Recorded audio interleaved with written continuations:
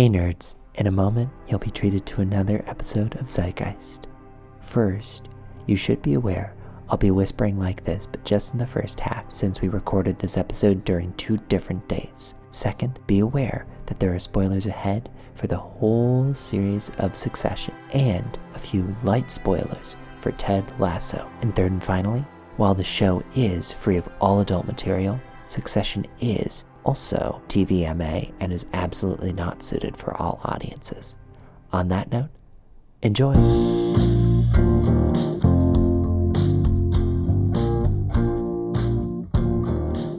Hey everyone, welcome to Zeitgeist, the show where we talk about how we feel about the latest TV and movies with some music along the way. I am Jordan Conrad, and joining me, he's N to the IV, he be the IV, and he's podding like a pro.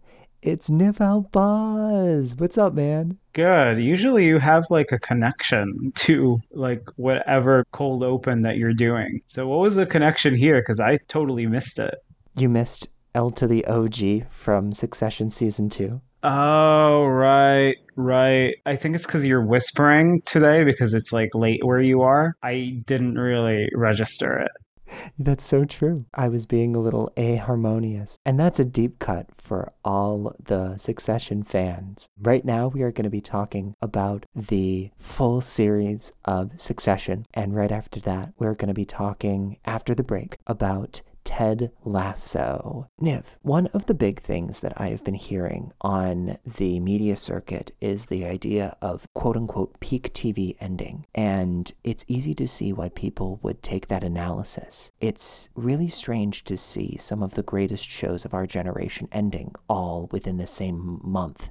Do you feel like this is just a really, really sad time for people who are big fans of TV? Or is it something deeper? Do you think that this could be a sea change in terms of how media is approached from this time forward? I mean, I think that's like a really great question because it feels like the end of an era. In only a week, 4 really important shows in our zeitgeist ended. Marvelous Mrs. Maisel, Succession, Barry, and potentially Ted Lasso. I think it's also really emblematic, or it feels really emblematic, of a time of change because of the whole situation going on in LA with the writers' strike, because writers are fighting for change. They're fighting for fair compensation, they're fighting for AI to be regulated, and they're fighting for more rights as writers, as creators, as the very people who give life to these shows and to these stories. So it does feel like a really important point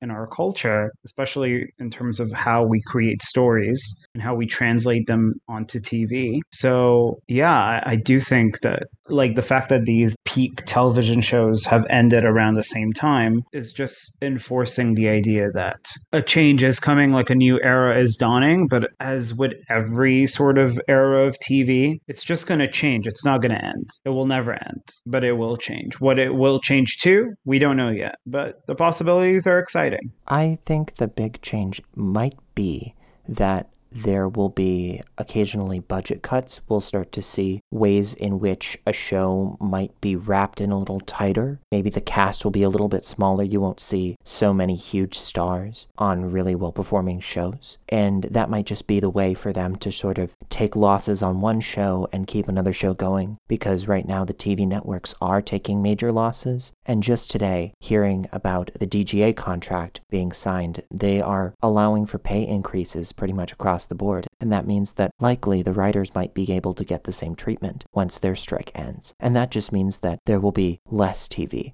But I also dissent that quality would be an issue. Moving into our first segment, I want to say that I am ready to talk full spoilers on all 4 seasons of Succession. So this is a huge flag. I will only do this once for all 4 seasons of the HBO show. And I will also say that the reason why I really want to talk full spoilers is because it forces every single listener of our program, as well as all my friends who listen to this program, to watch Succession. I have been talking about it for the past year. It is one of my favorite TV shows ever made, and I'm so excited to talk about it with you today, Niv. So with that, let's talk about the main cast of the TV show Succession, opening with the absolutely incredible Emmy-winning actor Jeremy Strong, who I was so fortunate to actually meet in person working on the Aaron Sorkin movie Trial of the Chicago 7. Jeremy Strong is truly one of the best actors of our generation. He is a mammoth on this show, but he is also incredibly kind.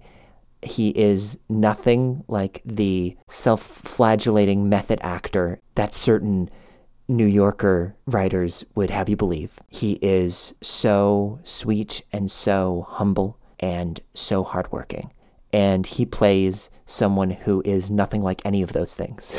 The second eldest sibling of the Roy family, Kendall, who I would say may or may not be the star of the show. He is what you might consider a main character in the traditional sense, despite the show being largely ensemble-based. I would say also the first and final seasons do the most to emphasize his character as the prodigal son. He is one of those guys who says a lot of stuff and kind of tries to check you at the door. You know, he is almost like a bodyguard in the way that he grounds his father's company when he is able to do so. However, he is often a little bit too aggressive and almost comes off like a tiny puppy or a lapdog. He launches at you without any real repercussions. He's all bark and often no bite. He is one of 3 major siblings that the show focuses on, but the eldest is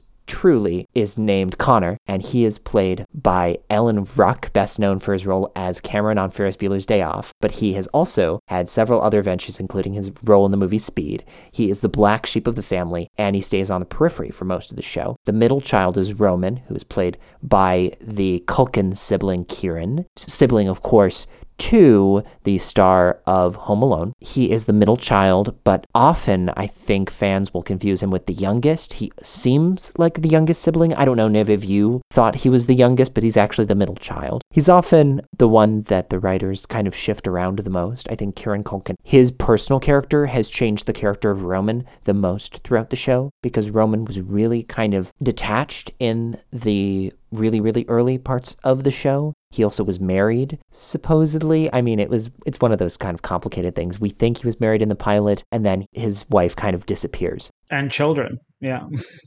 He is arguably the most creative of the 3 focal Roys, and he's also the most volatile, and I would say could be the most cruel, but it's always under the guise of humor. Rounding off the siblings is Sarah Snook's character Siobhan. She's the politically minded youngest sibling of the Roys, who eventually gets ensnared into her father's net after being promised the company. This is in season 2. Shiv is an outlier in some ways due to her political support for someone like Gil Evis, who is a proxy for someone like Bernie Sanders, who she works with happily. However, I don't think she has any reservations about playing politics as a game rather than as a strategic move towards progress or even any goal whatsoever. She is a unique character and very complex character, and maybe my favorite of the show, at least my favorite of the siblings. And fun fact about Sarah Snook, she is not someone that many people knew before the show started. She was probably, of the main cast, maybe the most unknown, but she was supposed to be Lisbeth,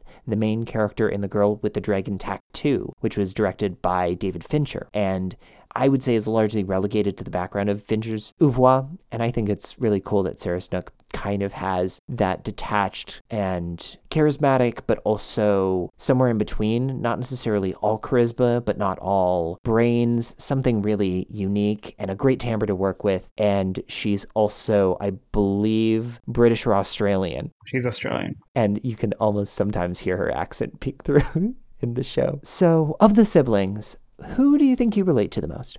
I think easily Kendall, because out of all the characters, I think he cares the most about the world that he's in the sense of like the world that is enveloped by Logan Roy, because that's another character, a really important character, the king of this story, the father, played by the brilliant Brian Cox. And Kendall very much is like, I want the keys to the kingdom. I really care about. I think I could do a good job. I'm the only real choice. And for most of the show convinces us that he is the real choice. It's just about, is he the preferred choice? And the other siblings constantly fight. Siobhan or Kendall, they fight to prove that no, he's not the only choice. We are. We're better than him. That's like the whole premise of the show. That's the whole fight for the succession. And ultimately speaking, the reason why I stick with Kendall throughout the show is because the show focuses on him technically a little bit more than the other characters, at least I feel. You see a lot more humanity in him, and that humanity becomes really attractive because he becomes almost like this anti-hero in a world that's a proxy for the Murdoch family. You immediately jump to the situation that all of these kids are in and how that's the thing that draws us closer together to somebody like Kendall. And one thing, the best way I've heard Succession's characters described is as if you give a regular schmegular person $1 billion and unlimited power, what kind of personality disorder would they develop? As close to a god as you can be. And the answer, I think, is within the showrunner Jesse Armstrong's brain, and he posits 4 answers for 4 characters. And there are other characters that are in that same zone. Naomi Pierce, for example, as possible foils for this web of blind privilege and something maybe a little bit less corrupt. However, when you have that kind of influence and power, there are always going to be inevitable heirs, to heir is to human.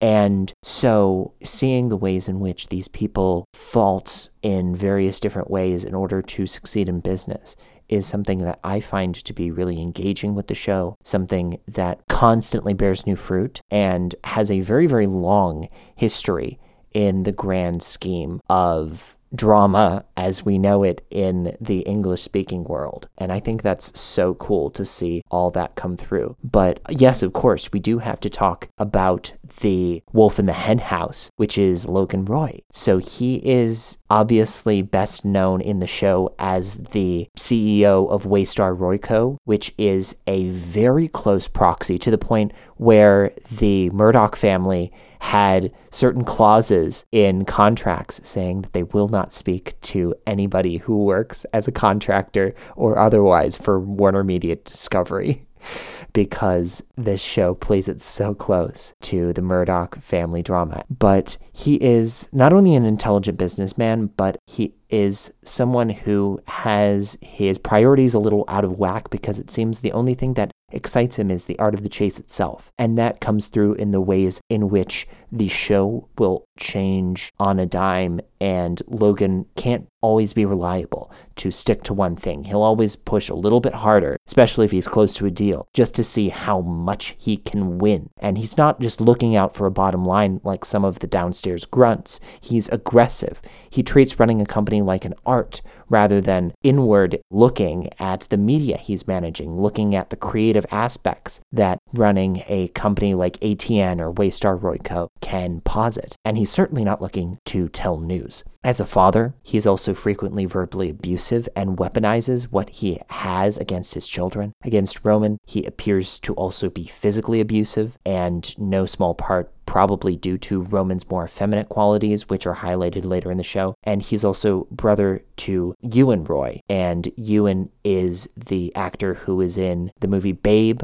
He's in a lot of things. Like, he's been in American Horror Story as well. He's like, I have his name on the tip of my tongue. He is James Cromwell. And yes, he might be one of the more prolific actors on the show. Also, the downstairs grunts, as I mentioned before, there are the billionaires, the upstairs kids, and then you have this whole crew of people. You make it sound like Downton Abbey, where it's like upstairs, downstairs, but it's all upstairs. Because even the downstairs people, the people who are outside of the core family, they're still like close to billionaires.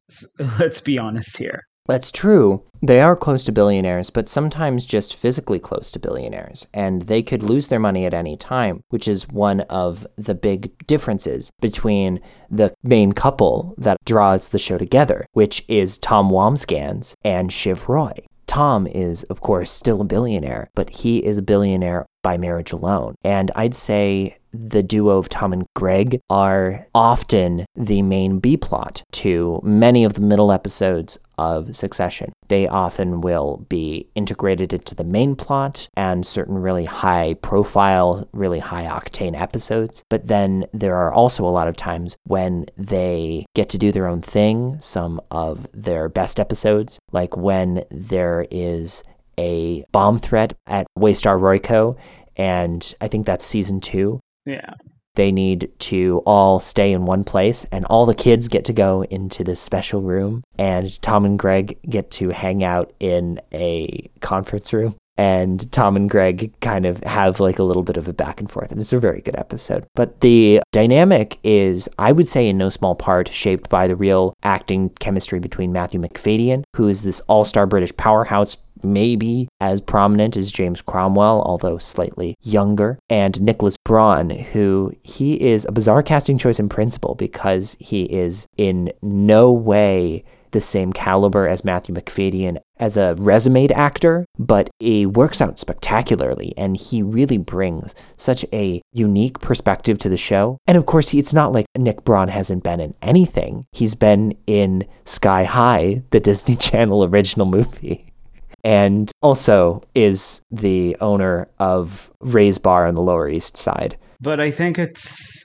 actually more of a function why they cast an unknown, or someone who was pretty unknown, into this series filled with powerhouses. Because there's always two stories, like there's always two inciting incidents in a story that are quite famous. I'm only going to speak to one, which is technically the more famous one, but it's when a stranger comes to town. It's the idea that when a stranger, someone who's like completely new to the world of the story, comes in, and then because he comes in, the story changes. Or it's not necessarily because he or she comes into the world, it's just that they arrive at a time where the story begins to change. And the inciting incident is this strange cousin that everybody barely remembers comes to town and then wiggles himself into the story of giants. And though he is not ever taken seriously, his presence does shift the politics just enough to lead this domino chain that lasts through 4 seasons.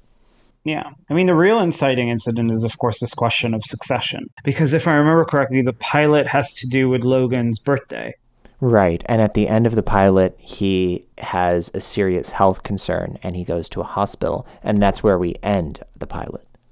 Yeah. So almost like a Godfather-esque thing where the patriarch is clearly dying and we need to come up with a plan on who will succeed him. And that's the real through line here. But what I'm trying to say is, in terms of a lot of other characters in the show, a lot of them could be considered the main characters of their own stories. Because even though Tom and Greg are a comedic duo, and that adds like an amazing inner fabric into the show, ultimately Tom is chasing after his own wants and needs. And the rest of the characters do as well. It's not just completely centered around the 3 core siblings. And I want to say core siblings because the 4th sibling is still important, which is Connor. But often Connor is relegated more onto the sidelines, like a lot of other really, really great characters on the show who get a few lines in every episode. Sometimes they get whole scenes, but usually they tend to get paired together, whereas Connor uniquely has small parts of many episodes, but occasionally gets to really come to the forefront and really shine because, again, he's their brother, so he really does play a important part to the show. But as we see in the late episodes of the show, he has a very different relationship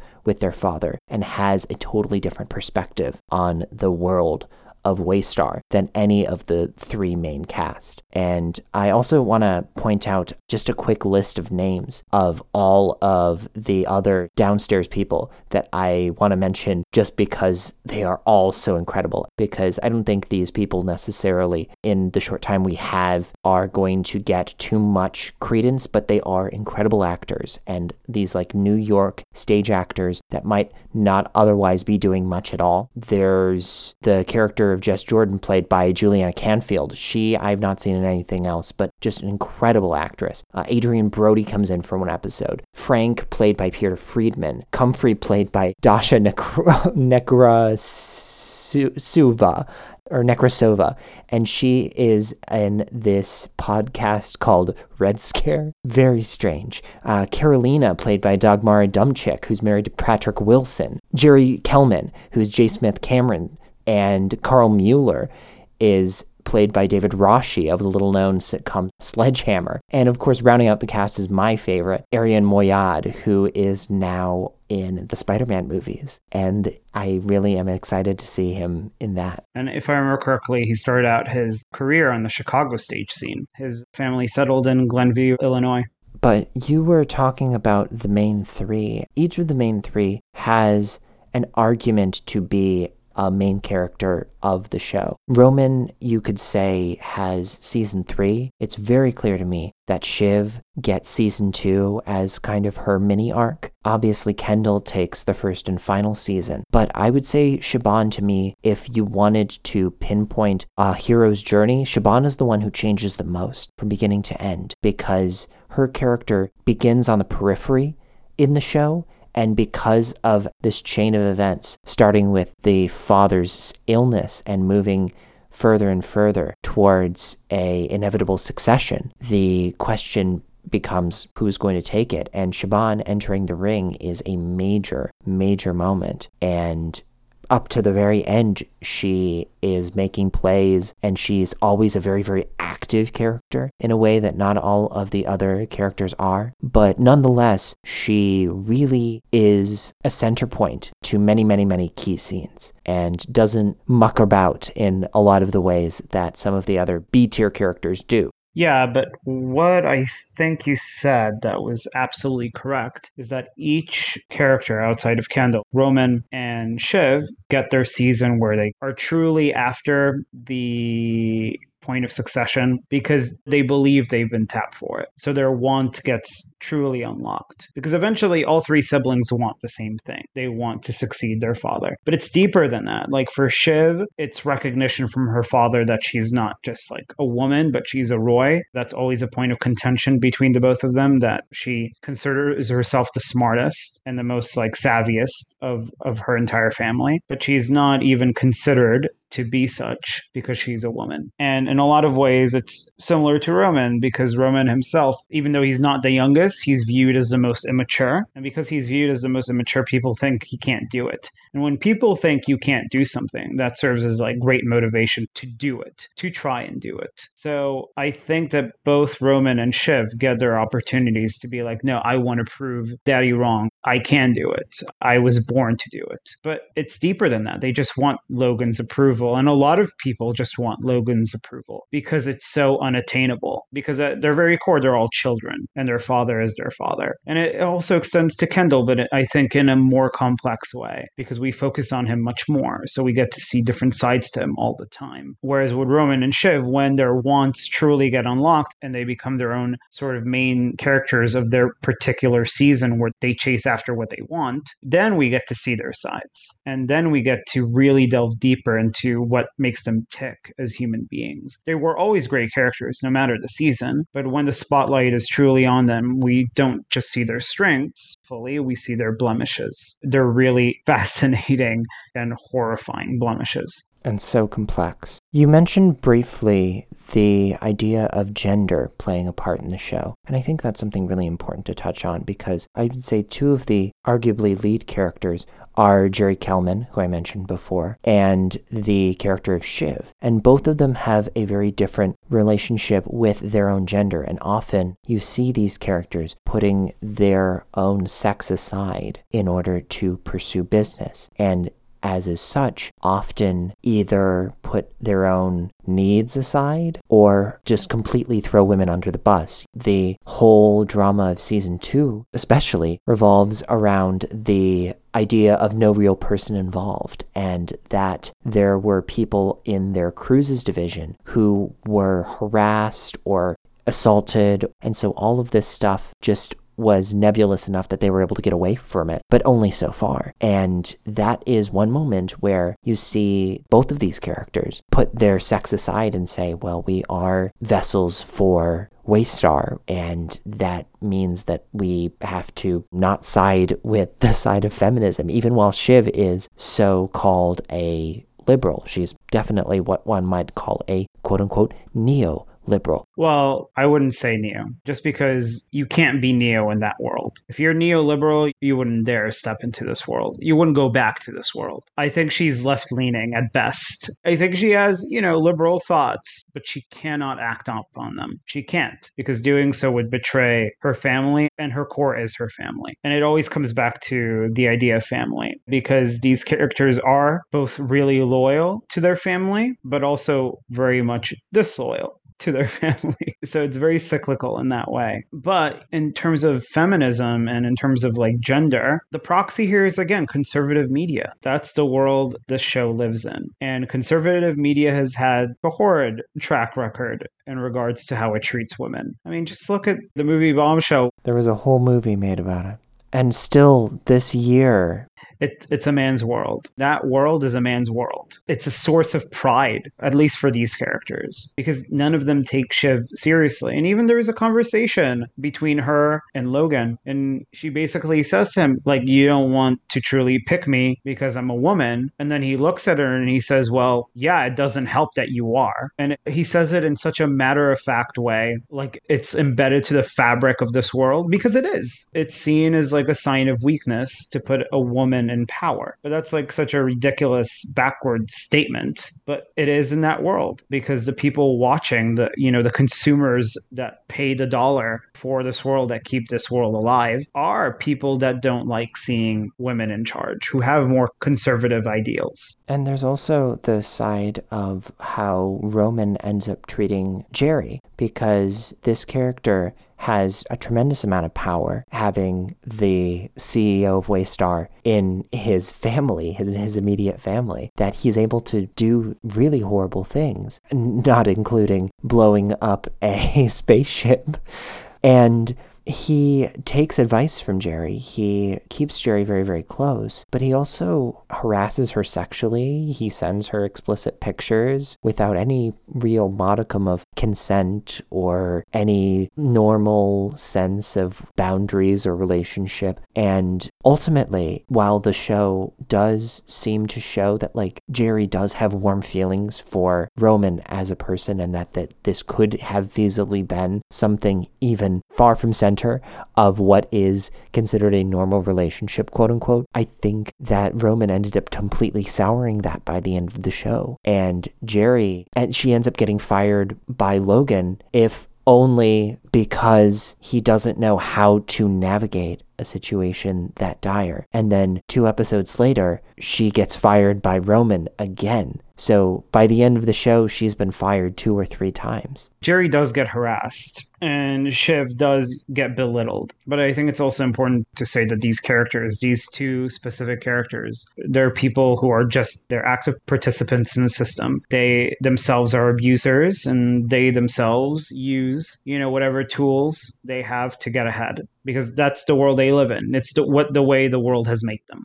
But not to get too esoteric about the idea of gender in the world that we live in, an ever-political world, but the victim-abuser dichotomy can be somewhat reductive for this reason, because of course, we are all prone to error, and some more than others. And in this show, you get to see all of these people under a microscope and really see the ways in which they are all truly and often horrible, horrible people who put profit in front of anything resembling human kindness. But I think it's okay to talk about in regards to the Succession world, because the Succession world isn't necessarily real, or at least not real to a lot of people. Like, it's very rare for a person to get that much wealth, and even that is condensing it into this show, like how you operate around that wealth. So Succession can sometimes come off as cartoonish, but in the best way, because it's so beyond our understanding of like how that kind of world operates, because it's not our world. It's not like 99% of this world's world. You know what I mean? Yeah.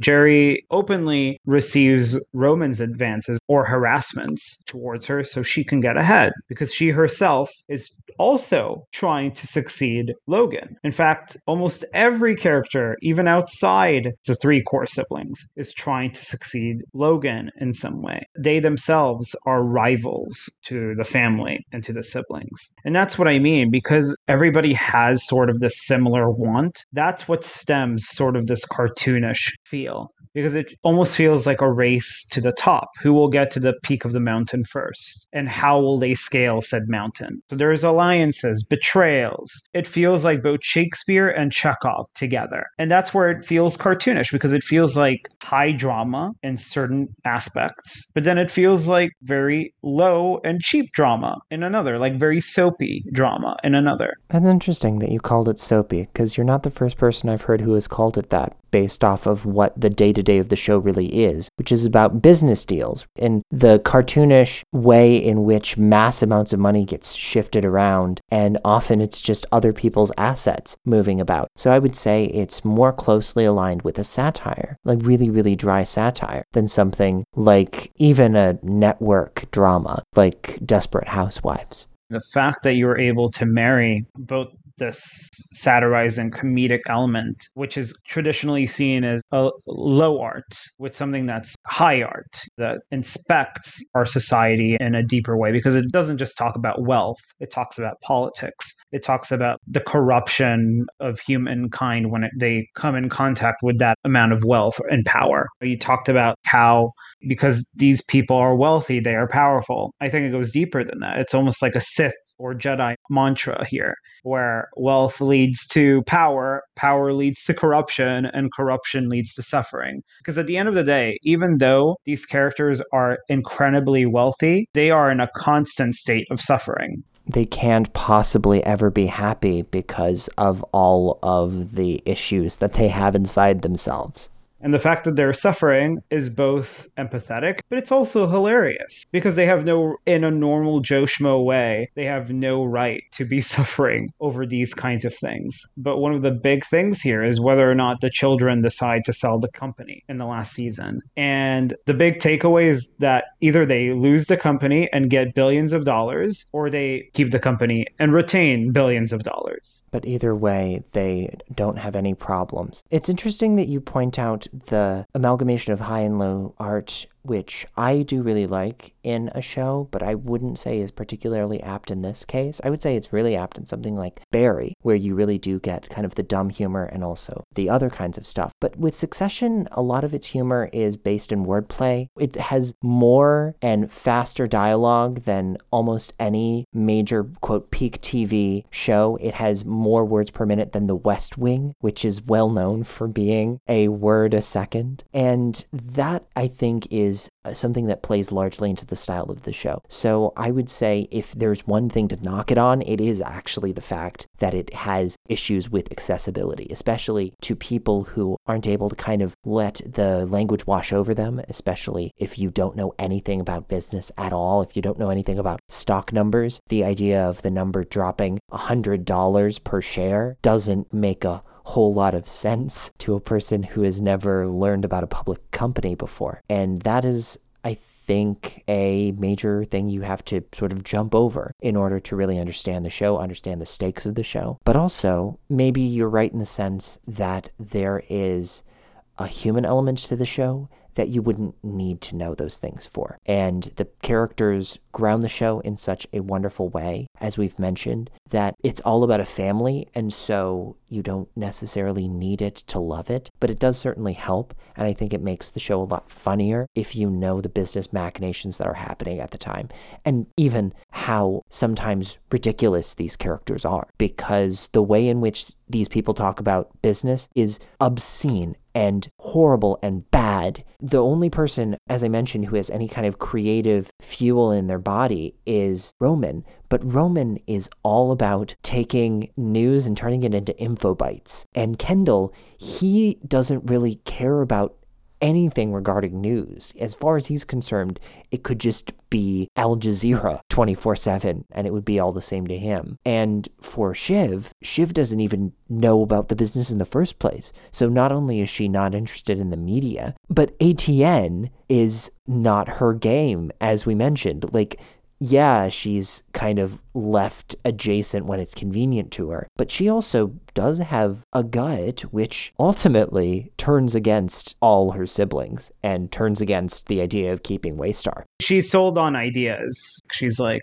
I will change it from within. Because it's that lie she tells herself, that she's like a better person than her siblings. She's like, I will turn ATN and Waystar Royco into a more progressive and more centered conglomerate. But that's not true because, as you said, she doesn't understand how the business works. So it's, even if she were to try to do that, she would bump up against so many walls that her father had set up for years building this business that it's not feasible. Kendall very much is like, I only care about the business side of things. I care about developing and expanding. I don't care about what's already there. I just want to grow, grow, grow, and become bigger than my father, because that's his inner motivation, to truly surpass his father in every single way. And with Roman, it's like, look, what can I do to capitalize on what I already have, right? So how about we make it even more right-wing, more explosive, more entertainment? Because to him, it's about like being entertained. His entire thing is like, I have a zest for life because I need it. I need it in order to survive. Otherwise, like, things get boring. I feel really claustrophobic in the world that I built up. I need that thrill. I need that challenge. I need something to constantly be funny and to constantly make me feel good. He's like an adrenaline junkie. He's kind of Caligula-esque. Yeah, exactly, because he is like, what can I do to keep the party going without understanding the ramifications of what that party even means in the first place and the damage it can do? Because one of the big major plot points is that he supports this neo-Nazi for president.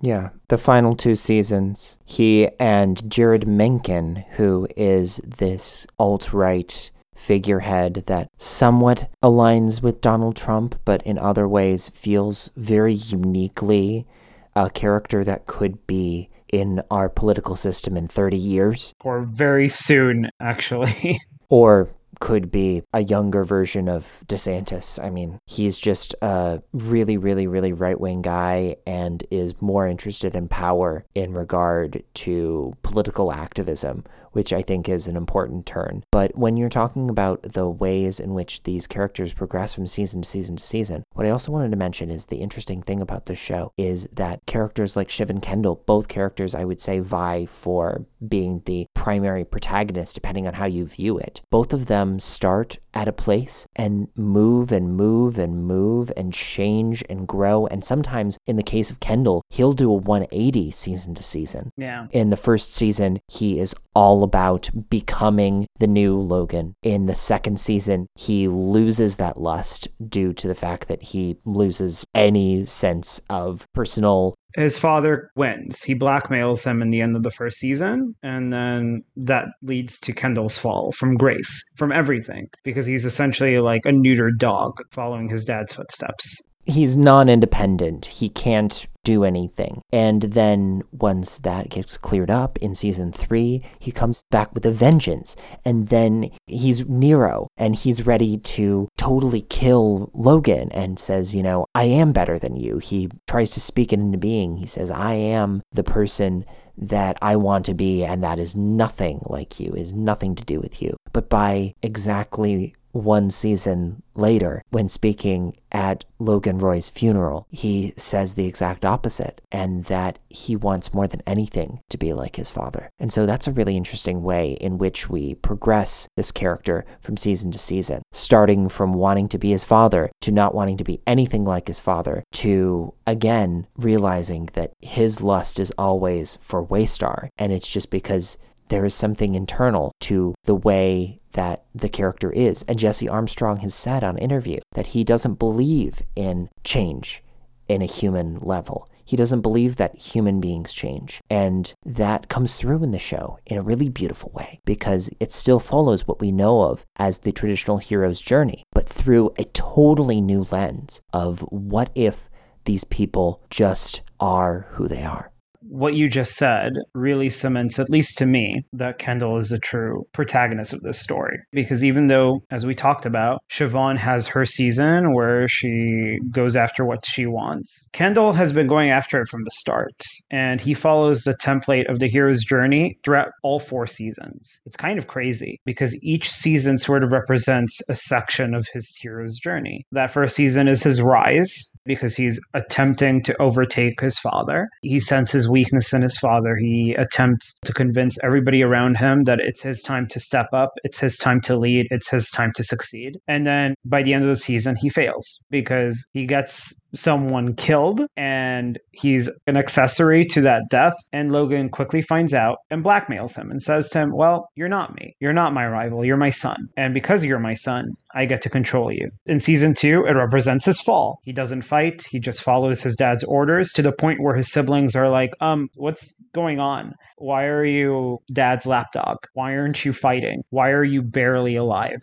There's an incredible scene, and Barely Alive is exactly right, where he and his sister are talking, and, well, talking is a strong word because he's just sort of parroting talking points and staring out blankly, and Shiv is trying to figure out what the heck is happening to her brother, because sure, he can be a little much in terms of that, as I mentioned, that I want to check you, that bodyguard energy, and maybe they don't like that energy from him, but they love him as a brother, and so seeing that sucked away from him is like watching a corpse walk through rooms, and you see him hug her and essentially say, it's never going to be me, I don't think it's ever going to be me, so Godspeed. And that was a crazy moment. And I really think that moment signaled a lot of things in terms of those characters' journeys that maybe we don't see under the surface. But I think that's one of the great things about Succession, is that you can take these individual moments and you can start to sew through and see pretty much any pathway you go to all leads to that endpoint. And that's why I think the ending is so brilliant. One other thing in terms of the way in which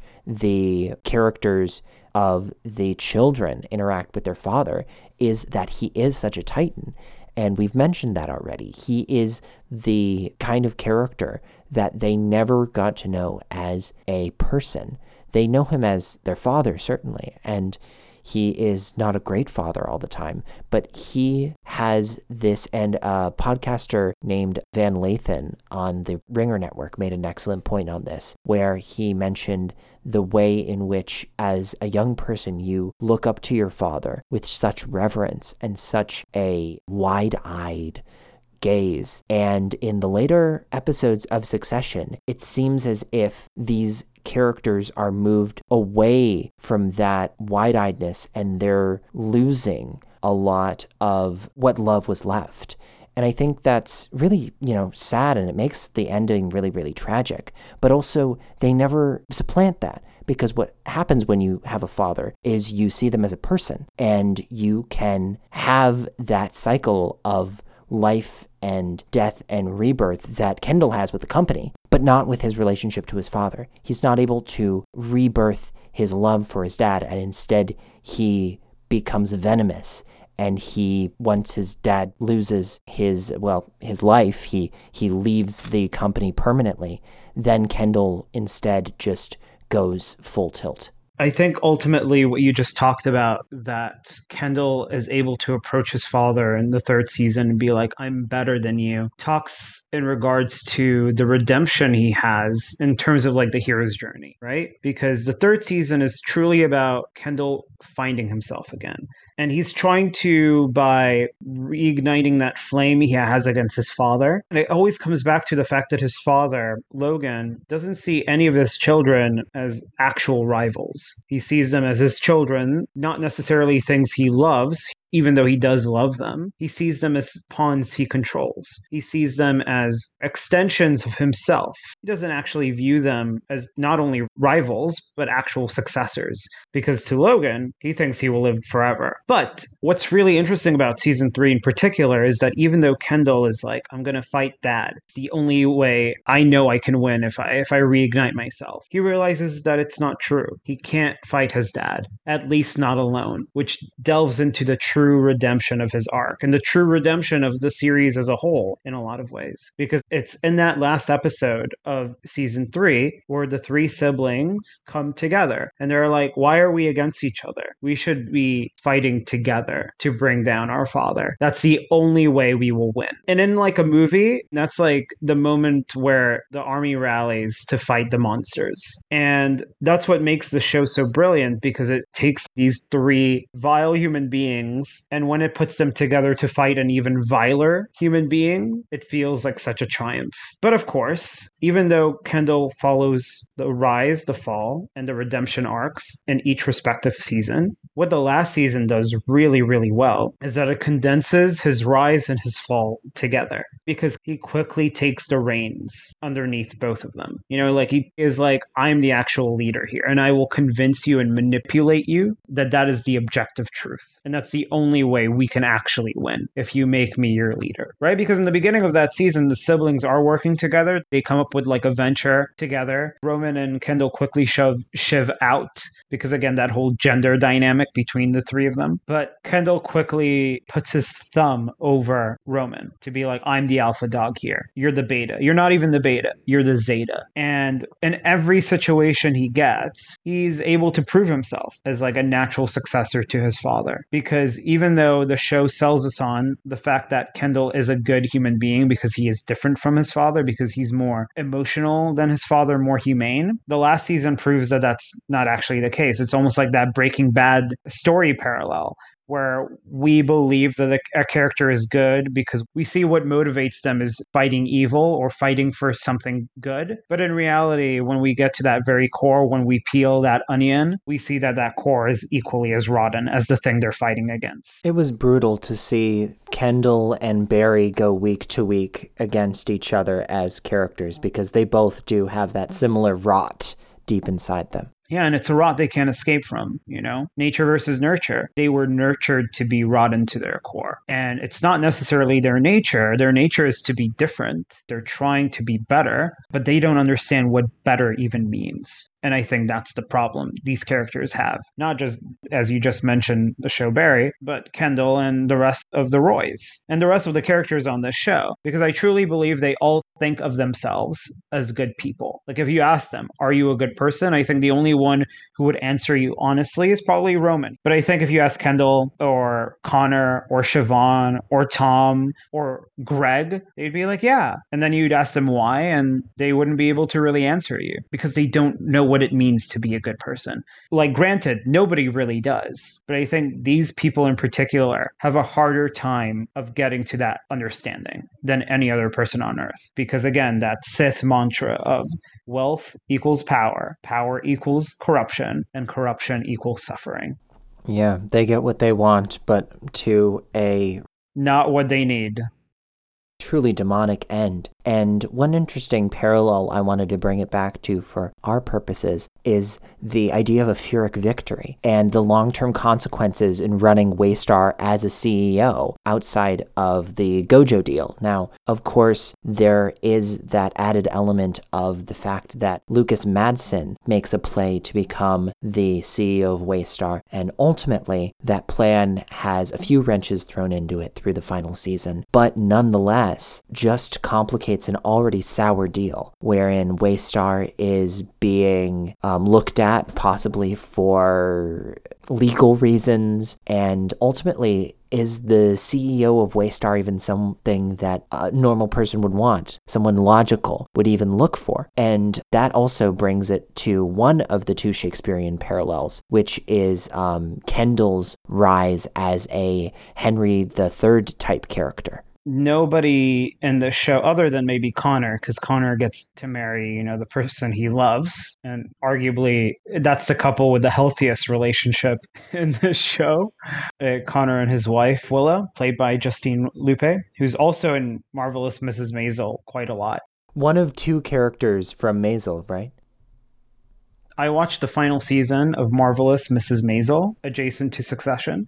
And that was weird because Justin Lupe and Peter Friedman both appeared as like reoccurring roles on Marvelous Mrs. Maisel. So it was really interesting watching their Succession characters and their Maisel characters side to side. It was such a weird and jarring experience. But they're great actors, and I'm glad they're getting work in other prestige television shows that have sadly now ended. But in regard to Pyrrhic victories, I think what's really interesting here is that none of the three core siblings won a victory here. Not even a Pyrrhic victory. I think the closest one is Siobhan, right? Siobhan sort of dictates that she got a Pyrrhic victory, but it's very Pyrrhic because the person who wins the crown is, as we talked about, spoilers, and we need to dissect it.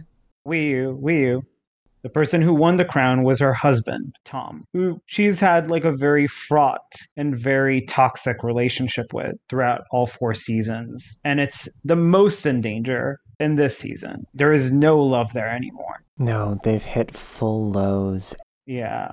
And they've clawed at each other. They've said unforgivable things to each other. And yet, by the end of the show, they're back together. But they're back together out of necessity because Tom is CEO of Waystar. I mean, like, that is a true Pyrrhic victory for him because the person who owns Waystar, like, actively owns, which is Mattson, played by Alexander Skarsgård, tells him, you're just going to be my body man. You're going to be my pain sponge. You're just literally going to be someone I give orders to and someone who's going to suffer the repercussions of any blowback. Can you do that? And Tom, who has literally been subservient for 4 whole seasons, was like, of course I can. That's my function. Because his entire want is to be close to power. And that's what he gets. He gets true power by being close to power. He's like a leech. If I had to compare him to something, like, it would be a leech. And ironically, that's why he gets along with Greg really well, because Greg is also a leech. They're just 2 leeches in this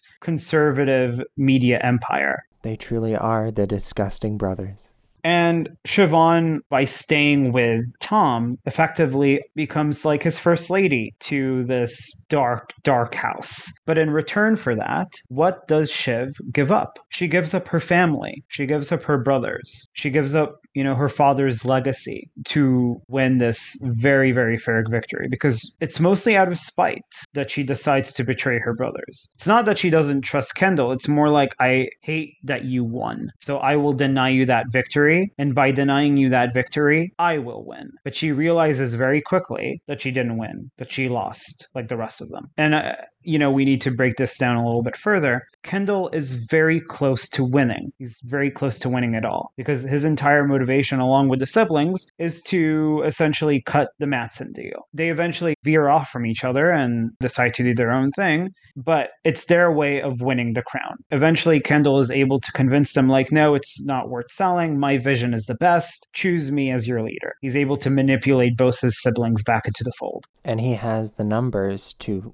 pass a vote through, except for one vote that changes at the last minute, and that is Siobhan.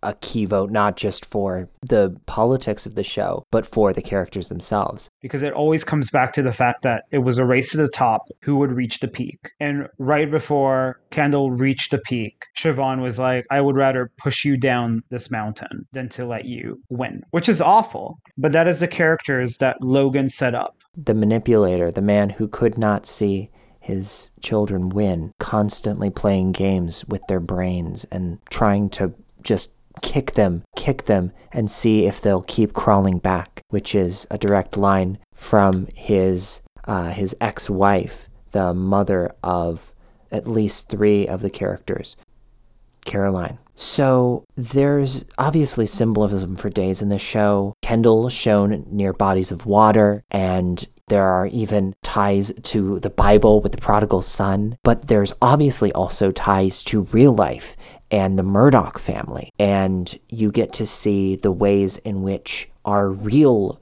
human American life is being broadcast by largely British writing staff. And as a writer, Niv, I wanted to give you a moment to speak on, and as a non-American who spends a lot of time with Americans, I want to give you a moment to speak on that perspective and how an outsider is portraying this deeply American story. Well, it's interesting because like Logan and Rupert Murdoch, the person who owned the Fox conglomerate, he no longer owns it. He sold it to Disney. He still owns Fox News and he owns billions of dollars.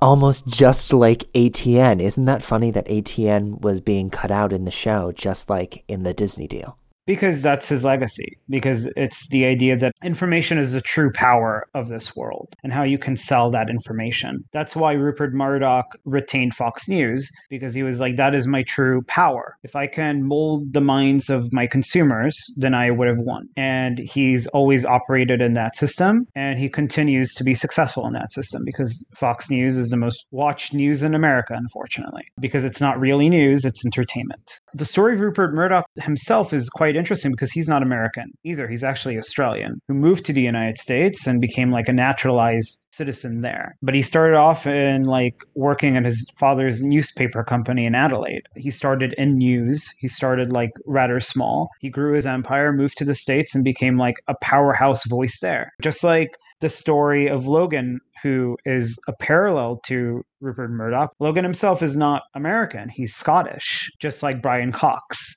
Art imitates life, life imitates art. And ultimately speaking, it's just about like these outsiders making the American dream happen for them. So that's another thing the show does really well. It revitalizes like the American dream motif, which is the idea that if you come to America, you can make your dreams come true. But it looks at it in a very sort of real way. It asks the right questions because it's like, yeah, the American dream is oftentimes related to wealth. How much wealth can you capitalize on when you chase after your American dream? And ultimately speaking, it takes the very pure idea of the American dream and unveils it for what it is, which is just the pursuit of wealth, not just a pursuit of a better life.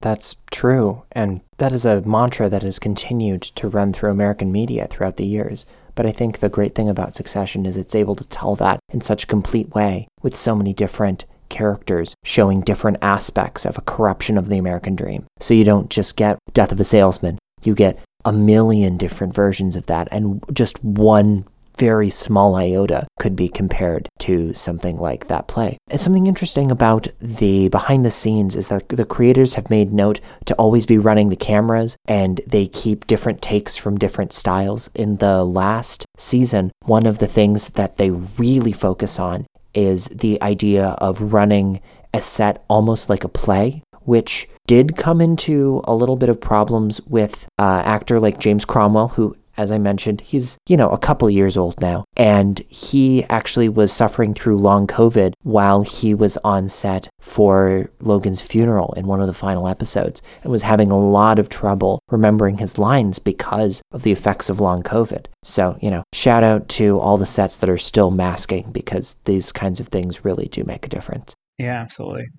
The funeral, I think, is one of the best episodes of Succession as well. But Connor's wedding is this really, really harrowing episode, as everyone who's listening now knows, because of the way in which everything really does feel in real time. It feels like grief is what it feels like. Your gut is sinking, and you realize, not immediately, but very, very, very, very, very slowly, the gravity of the situation. Because with someone like Logan, you always think he's going to pull a trick out of the hat, but there are no more tricks. It's just life and death. And I love that episode too, because, and we really should make this clear, that's the episode where Logan dies and the show changes completely, because it doesn't become a question of like who will succeed him, it becomes a question of who will now succeed. And I agree with you. I stick by everything I said, that Succession does at times feel cartoonish in the best of ways. But out of all the episodes I watched in Succession, this episode in particular felt like the most connected to reality, because it dealt with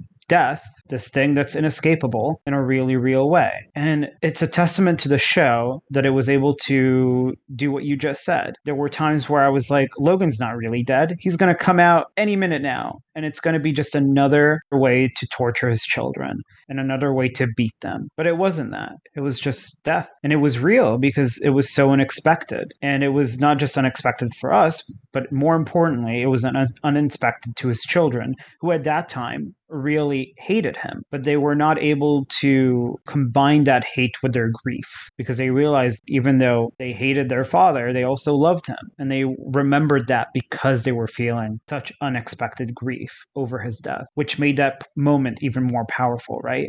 The fact that all his children were going up against him, and it was like that titanic fight between children and father. But it didn't end in a triumph. It didn't end with them overtaking him and winning the company right under him. Their immediate fight ended when he died. It has a lot in common with only one other piece of media I've ever encountered, which ironically is an episode of Buffy the Vampire Slayer, which is a show that I grew up with. And its best season, in season 5, has an episode called The Body, which is equally interesting in the way in which it shifts its tone completely away from that Monster of the Week formula and creates something that is totally just an hour of drama with characters that we have grown so fond of through the past 5 seasons. I know I'm not the only one who grew up loving Buffy the Vampire Slayer, and anyone who has watched the whole series knows exactly the episode I'm talking about. Moving out of that, I want to bring it back to kind of this era of peak TV a little bit before we take a quick break. A show like Barry feels a lot like Breaking Bad, I think, but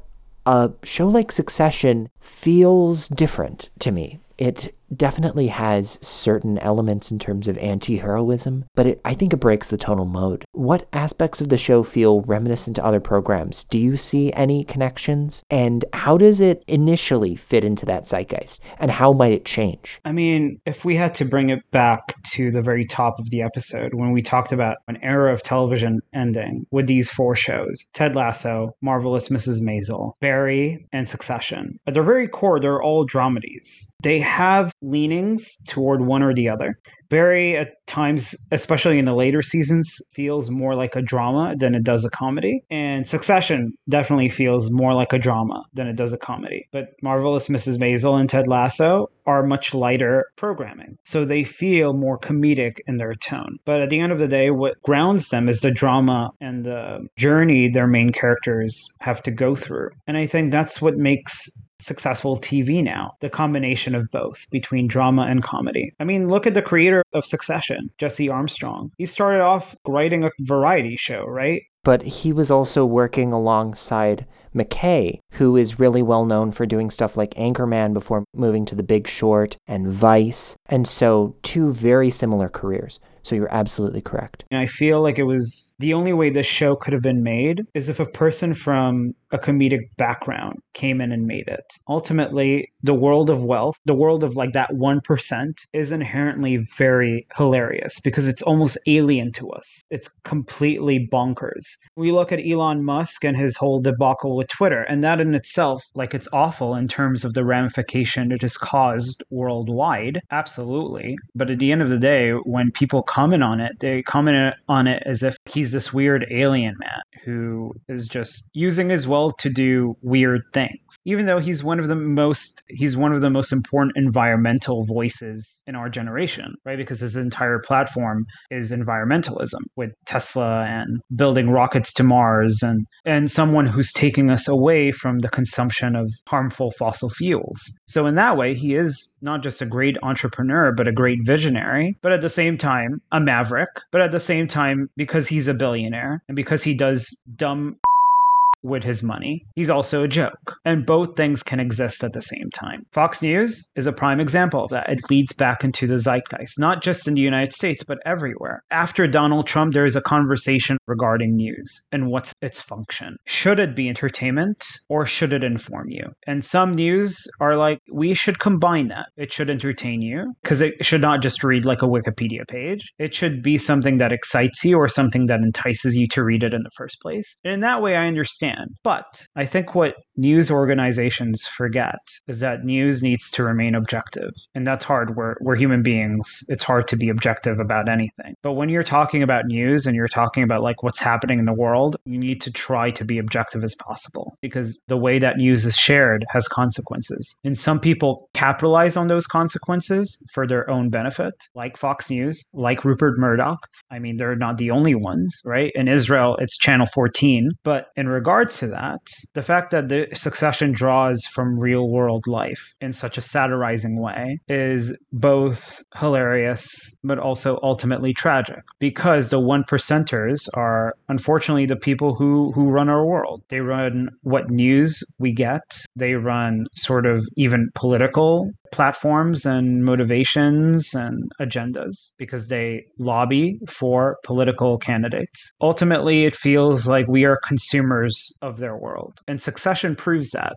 And a concept so dark being able to be brought into a space that is relatively so light is, I think, just such a triumph. And the way in which we can take these characters who are so objectively evil and root for them all to the bitter end. Every single one of them we root for in different ways, and some more than others, and there are fan clubs, and there's so much love for these characters online and otherwise that it's, I think, just a really amazing piece of entertainment, but it is also a phenomenal political commentary and something that shouldn't just be remembered for now, but should be remembered for all time. How do you think the show will influence future television programs? Do you see this being brought as a model, even superficially, utilizing the long take type of Steadicam meets with the more freehand sort of guerrilla style filmmaking? How do you see this moving into the future? I think, like I said, the biggest indicator here is this push to be experimental with the tone that you're presenting, because it's all about tone. Camera work can change with every show. And even though the camera work in Succession is revolutionary with like these long takes, steady cam versus shaky cam, I ultimately think what will define this generation and this era of television is the fact it had such strong dramedy tones to it. And I think that's a positive thing. In a lot of ways, it harkens back to one of our early episodes with Barry and Hacks, right? That was the entire conversation piece of that specific sort of episode of that zeitgeist. I mean, that has continued and potentially has ended in this sort of era. You know, we've bow tied it in a lot of ways with our show. But I think that moving forward, Succession will be remembered in sort of that peak of television alongside Game of Thrones, The Sopranos, Breaking Bad. All of those giants have made their mark, and I think Succession has as well. But I really want to really accent this by saying the reason Succession has had a particular impact this time around is that other really, really great shows that define this generation of television have also ended alongside it. So I think they will be remembered in conjunction, which is really important because the next thing we're going to be talking about is the marvelous Ted Lasso. What a heel turn you just made. And on that note, we're going to take a quick break and listen to some music and then talk about exactly the show Niv was just name-checking, Apple TV Plus's Ted Lasso. Stay tuned. Hi again. If you're hearing this, it's because you haven't decided to listen to this episode on Spotify or Mixcloud, which means you aren't taking advantage of my sick DJ skills. Think about it. Okay, back to the show. And we're back after no time at all, right, Nev? Yeah, something like that. You had to travel to Sweden and back, so that took a second. Yeah. But now we are going to be talking shortly about Ted Lasso. But in those 2 seconds since we last spoke, something monumental happened. It's such a monument that it happens every single year, which is the Emmy nominations dropped. And I wanted to briefly talk about, because this is an episode about the zeitgeist of TV, I wanted to get your thoughts on some of them. I know you were someone who was watching Marvelous Mrs. Maisel. Have you been keeping up with it at all? It's been kind kind of continually parking through the categories, despite the fact that in my age group, I don't know a lot of people who are watching Maisel. To me, that's sad, but I think it's also because of my ethnicity and demographic. I think in the sense that I am Jewish, hence I will gravitate towards Jewish television. And I think because the writing is particularly really smart, it directly connects to my demographic as a writer. All my writer friends watch Marvelous as Miss Maisel. So I think it's like that niche of like 101 school of good writing. You go to watch this show to just really absorb how good writing can be on a page or on a script. And I think for any writers listening to our podcast who haven't seen Marvelous Mrs. Maisel yet, do that because it will really, really showcase what you can do on the page and the limits you can break in order to just make the best kind of dialogue you can. Seem to be particularly experimental in a way that a show like, if I'm looking at this list, I'm going to Barry. Yeah. It's going to be something a little bit more grounded. From what I gather, Maisel's main audience is, while substantial, a little bit older. It runs a little more towards the senior citizen and middle age. It is a period piece, but I think it does attach to that traditional demographic that is an older age group. But I think it's like the biggest Jewish show around that I can think of, or was around. It just ended, sadly, but also triumphantly. So kudos to them. But I also think that any person who's like Gilmore Girls, like a big Gilmore Girls fan, will naturally gravitate towards this show because the same creative team. In that way, that the line by line stuff is interesting in that kind of sense. The dialogue is pithy and fun and quippy. Quick. Yeah. If I remember correctly, there's like 100 pages in the Gilmore Girls script. I remember hearing that each script was 100 pages, even though the actual runtime was like 40 minutes or something, because of the levity and the brevity of each sort of line spoken. Right. How much dialogue they can pack into a single episode is magnanimous. That was also the case in the David Fincher movie Social Network. Same kind of deal. It's not easy and it's not frequent, but it happens occasionally. There's a show like Barry, of course, which you and I both adore. It's kind of a shame we weren't able to talk about it on this podcast. I think we mentioned that in the last section. We did cover it. We just didn't cover the most recent season. If you want to see our thoughts for season 3, please check out one of our early episodes of Zeitgeist. Yeah, that one I think I might have to replay one of these days because it was a good episode. The other stuff is Abbott Elementary, which is a little bit more American specific. I think it's lost on you a little bit because you weren't schooled in America in the public institutions, but really wonderful show as well. Yeah, absolutely. I think you're absolutely right in that I gave it a shot, and because I couldn't relate to it in the sense of like, wow, this is so different, so therefore this is so interesting. It was just kind of like, wow, this is sad to me. And for other people, it's like super wholesome. And in that regard, if I'm not getting that wholesome feeling, even though that's the point of this show in a lot of ways, I wasn't getting what the show was trying to do. And therefore I was like, wow, if I don't get it, I don't get it. And it's not my cup of tea. I definitely see the inspiration and the wholesomeness. In fact, I think that's, as a comedy show, it is fairly nuanced. I don't know if it's necessarily a laugh a minute in the same way that some other comedies are. Only Murders in the Building, I think, is more of a prime example of something like that. A little bit more interested in adding jokes in, or Ted Lasso, similarly. But something like Abbott is more interested in tone, similar to The Bear Season 1, which is nominated for an Emmy. That's a show we both have talked about and loved. And the most recent Season 2 is now out to watch. I hope we can cover that, so let's actually leave it alone. Wednesday is on the list. Only Murders is on the list. Only Murders in the Building, which I really love as a show. And another show I would love to cover in the future is Jury Duty. So I'll let that alone. But that's the comedy series category for the Emmys. The drama category, I think, similar in tone to it, so I won't really dive into that too much, especially not on this episode, because it does feel like a lot of the times the Emmys are playing the same types of shows over and over again on their track, even if the culture itself isn't really interested in it anymore, which is interesting. And I don't think these shows are bad, as we'll talk about in a second. You know, Ted Lasso definitely lost a little bit of steam going into season 3 in the same way that I think Maisel has, but it still has a big audience in the same way that Maisel has. It's just that the core fan base is, I think, a little bit more particular than it was previously. I mean, what's interesting about those categories, specifically the comedy category, is that Marvelous Mrs. Maisel, Barry, and The Bear are all dramedies by nature. I think Marvelous Mrs. Maisel leans far more into the comedy, but Barry and The Bear definitely lean more to the drama. It wouldn't ever call The Bear a comedy. I think that's not an apt description of it, even though there are comedic moments. Most of the time, it's just like stress. Like the only feelings I get exuded from that show is just dramatic stress. The best TV of the last year is also sometimes the most Shakespearean. Yeah. Because I think The Bear is so much more in line with the comedies of Shakespeare than it is anything resembling a comedy in modern day. And the situations and the stress, I think, are a perfect example of that. I think the types of situations they get into mid-season 2 are very similar to stuff like, I'm kind of breaking the seal on this, so I need to be quiet, but very similar to something like As You Like It. Yeah. But at the same time, Succession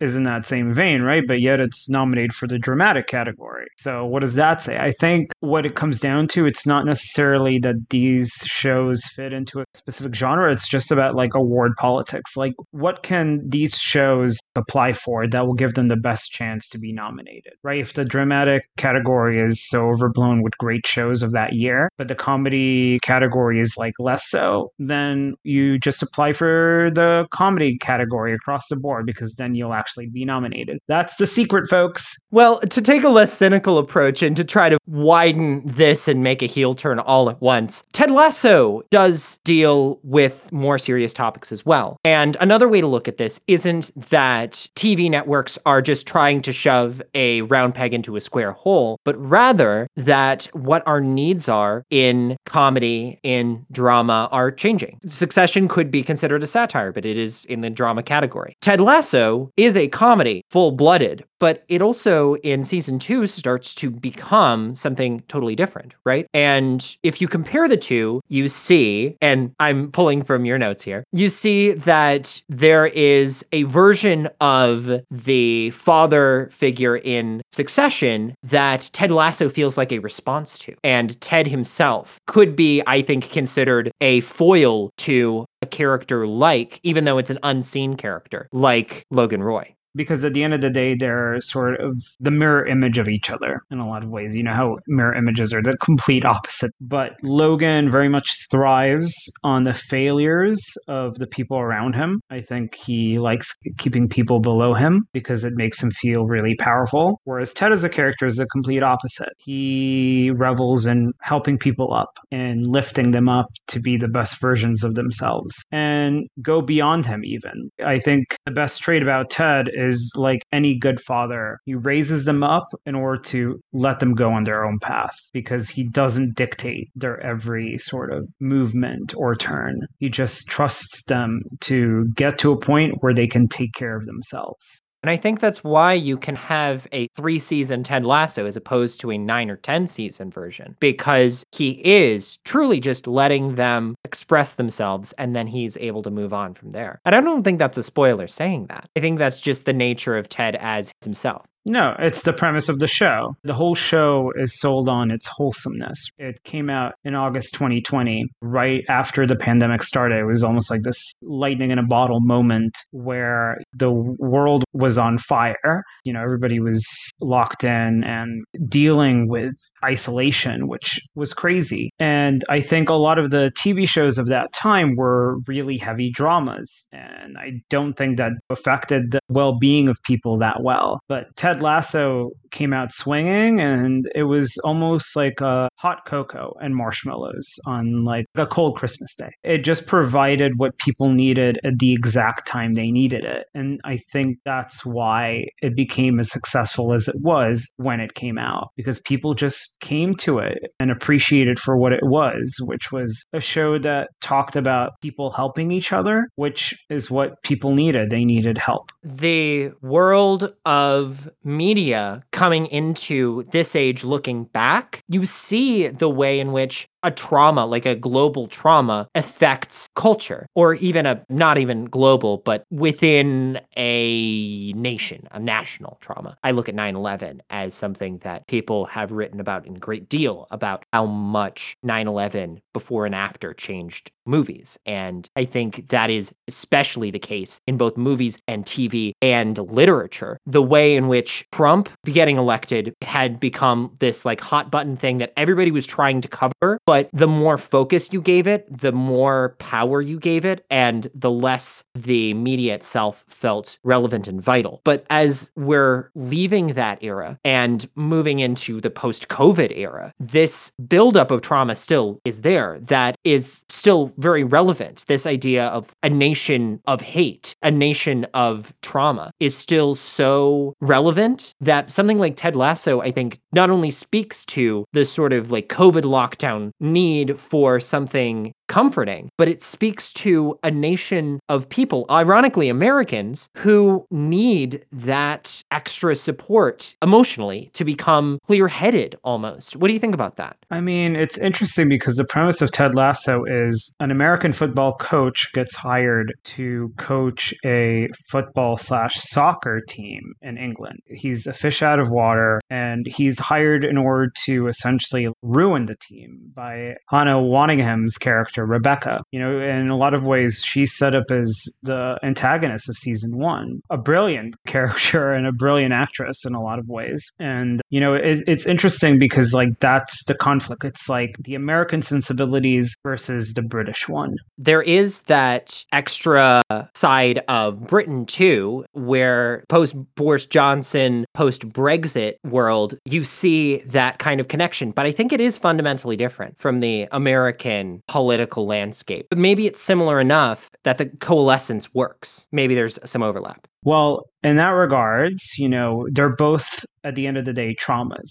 Super interesting that these are like the Western apexes of our world, right? This is like the white Western empires of our world that date back from 500 years ago till now. The United Kingdom and the United States. They're intrinsically connected to each other because America came from England, and they are tied together until the end of time because of that relationship, because of how America started out from England. So I think anytime there is a trauma in England, it affects the United States in some way. And every time there is a trauma in the United States, it affects England in some way. And I think the fact that you have the trauma of Brexit and then you have the trauma of the Trump presidency causing division, both things cause a bunch of division. And I think by creating this story about people unifying against not a common enemy, but a common goal, on the surface, winning the Premier League, but underneath it all, it's about just lifting each other up to be the best versions these characters can be. And a lot of that is Ted Lasso just shepherding and helping people along the way. He's teaching them something that politicians from both sides of the physical barrier could learn, which is cooperation and putting your ego aside. I think that is something more and more in America. We're seeing these politicians, these super powered people trying to become the next best world leader, like Donald Trump. But in reality, what he needs is to just like chill out a little bit and not be so ego driven. And that's the characters on Ted Lasso. I think of the character of Jamie Tart, played by Phil Dunster. He is the exemplary version of that trope. Somebody who is so young, so talented, but also so vapid and has no idea how to take himself seriously as a soccer player, as a football player, quote unquote. And so that's really interesting to see in the course of 3 seasons, Jamie becoming a better version of himself and what that really looks like, because it doesn't essentially model. It does something really cool, which is what I think we've wanted media to do for years and is doing very successfully, in my opinion, which is showing that and modeling that and giving us a reason and purpose to do something like that in our world. Sports has always been an engine of masculinity, fortunately and unfortunately. In a lot of ways, it's entertainment, it's heroic, but in the darker ways, it's a cesspool of toxic masculinity. And almost all the characters in that world struggle with some form of that, even up to the 3rd season. I think the biggest examples are Jamie, who you just mentioned, and the other big example is Brett Goldstein's Roy Kent. I think they both have this sort of chauvinistic tone to them, not because it's within their personality, but it's how the sport has molded them. Because the politics of soccer and a lot of other sports is, you get to be a sports superstar when you're very young. And eventually, when you get to your 30s, that's when you start transitioning out. That's when you sort of retire gracefully because your body is aging and you cannot keep up with it anymore. I mean, that's something that Ted Lasso sort of covered in season 1 with Brett Goldstein's Roy Kent. He's the captain of the Richmond team. He pits his head with the superstar player Jamie Tart in more ways than one because they also chase after the same girl played by Juno Temple. Right. There's that love triangle that happens. Exactly. And in a lot of ways, it's because of Ted that they're able to not only calm down, but over the course of 3 seasons, become very good friends. They're able to leave their ego aside and develop into better versions of themselves. And I think that in a lot of ways, it's just representative of how these boys, they're very young, all of them are very young in this team, become not just quote unquote men, but they just become good, well-rounded people. And that's what I really want to give credit to with Ted Lasso. Even up until the 3rd season, which is very much its weakest season, all the characters felt rounded. Even the auxiliary characters felt rounded in some way because they were all coming against the same thing together. They all had like specific conflicts they had within themselves that they had to get over. They were small to us because they were not as focused on as like some of the other main characters. But when we did cover them, it just reminded you that no, this is just another person on this team who's also going through issues, who's also going through life. And it's because of the team's strength and because of the motivation Ted Lasso gives every single one of these players that they're all like making big monumental leaps to a better life and to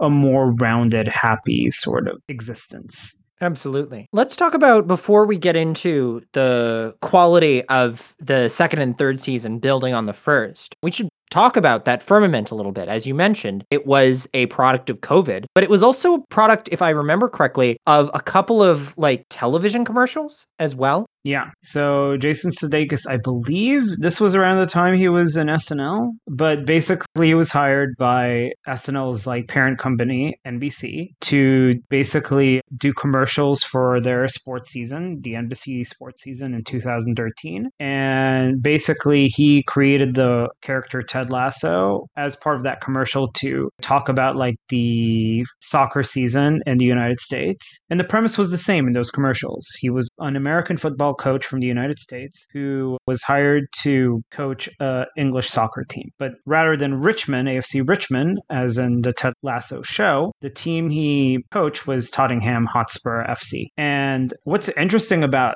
sort of that nucleus is that the original Ted Lasso character was quite belligerent. He was really rude and he was also kind of like adult in the worst kind of way. Like Ted and Ted Lasso is quite oblivious sometimes, but this character was so ego driven that he didn't really see anyone beyond himself, which again feels like the complete opposite. It feels more like a Logan Roy type character as opposed to the Ted Lasso we know today. And the reason that change between like the old Ted Lasso to the new Ted Lasso occurred was because it was a response to Donald Trump. Jason Sudeikis saw the presidency of Donald Trump and he was like, no, I don't want to have a figure that's just copying the unfortunate president of the United States. I want to create a character that is able to be a role model, not just in this TV show, but for every audience member watching. That was the reason for that change. There are remnants of that character, just, I think, broken into a million pieces. Sure, there's some in Jamie Tart and Roy Kent, but also I think Rupert Mannion, in a lot of ways, has that Logan Roy sensibility to him. So it's still in the show. The character of Rupert Mannion is played by Anthony Stewart Head, who is on both of our favorite program from the late 90s, Buffy the Vampire Slayer. Yeah.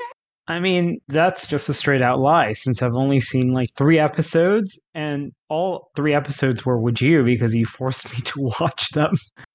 Someday you'll learn to love it. I don't know. Now, of all times, because it's aged so well. Specifically that guy who ran the show. Yeah. What was his name again? Josh something. I don't, he made a couple of small indie movies afterwards, but he never really got anywhere. Yeah, I think Anthony Stewart Head is amazing in the show. I think there's a lot of great actors as well. Nick Mohammed as Nate is another example of someone who has a pretty dense ego, but it's wrapped in a lot of other layers. And the cool thing about TV is that you can peel them back one by one over the course of like 6 episodes. So you really get inside the brain of Nate. And that's one thing. You said season 3 was the weakest in your opinion. I agree insofar as there are elements of season 3 that are just straight up bewildering. But then there are also moments like Nate Shelley's arc, which I think is, to me, the strongest of his material. I agree. And that's the wonder of the show, is that because it gives itself that time and space, it's really able to do some interesting things with the time. It's just that sometimes it overextends itself in the case of some other characters, which I want to get to momentarily. Well, the interesting thing about Nate in particular is that he, in a lot of ways, showcases the classical hero's journey in the show. He starts from the bottom as Richmond's kit man. He's basically the one who's in charge of the laundry and giving them water and just basically being the slave to the actual players. But he slowly moves up the ranks because Ted Lasso notices his potential with sport tactics. He actually raises him up to be coach. But because Nath is so ambitious, he wants to move beyond Ted, which again, relating to what I said earlier, that Ted is like a really good father figure because he's able to prop people up to the point where he's like, okay, you go your own way now. What's interesting is that Nate rejects that because he just fundamentally disagrees with Ted Lasso's approach. He actually sees the world black and white, which is, how a lot of people have started seeing the world due to the crazy things that have happened recently, such as the Trump presidency, Brexit, COVID, things that have turned people really divisive about almost every issue they contend with. Nate Shelley is representative of that, and I think that he's just the other side of the very core that makes up the show, where Ted represents the good, Nate represents the rotten, of like how rotten people can become because of their worldview has molded into. It's never too late. Yeah, absolutely. It serves as sort of a redemption arc as well. And that's another thing that is sort of like a theme within the show, that anyone and everyone can be redeemed, or at least to some extent, except Rupert Mannion. Well, but even Rupert has little moments where it seems like there was a episode later in, I don't have the exact number, it's been over a month now since I've watched the show, full disclosure. So there was one moment where Hannah Waddingham and Anthony Head are in the same room for an entire episode, and Rebecca and Rupert end up kind of melding together, and Rupert concedes on something, or at least it's implied that he concedes on an issue that Rebecca stands for, which has to do with, I think, raising ticket prices on the soccer games. Maybe you will remember this in more detail. Well, the thing about them is that they're the divorced couple. Rebecca and Rupert were married. In fact,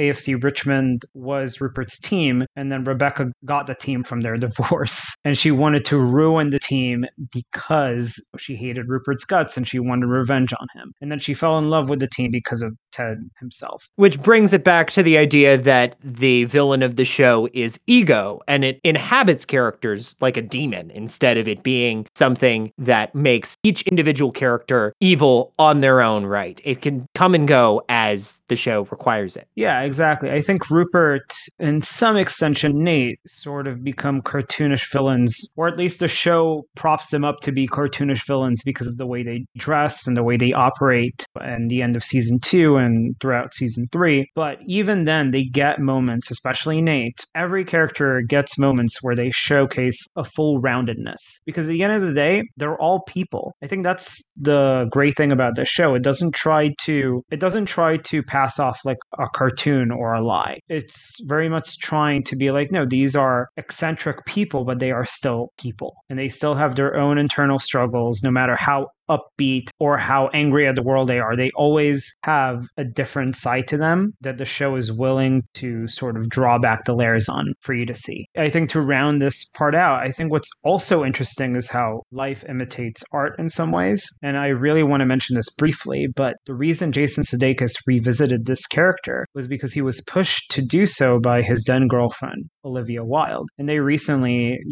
went through a messy sort of breakup with each other. And And Ted Lasso is a character that's also dealing with his own sort of breakup.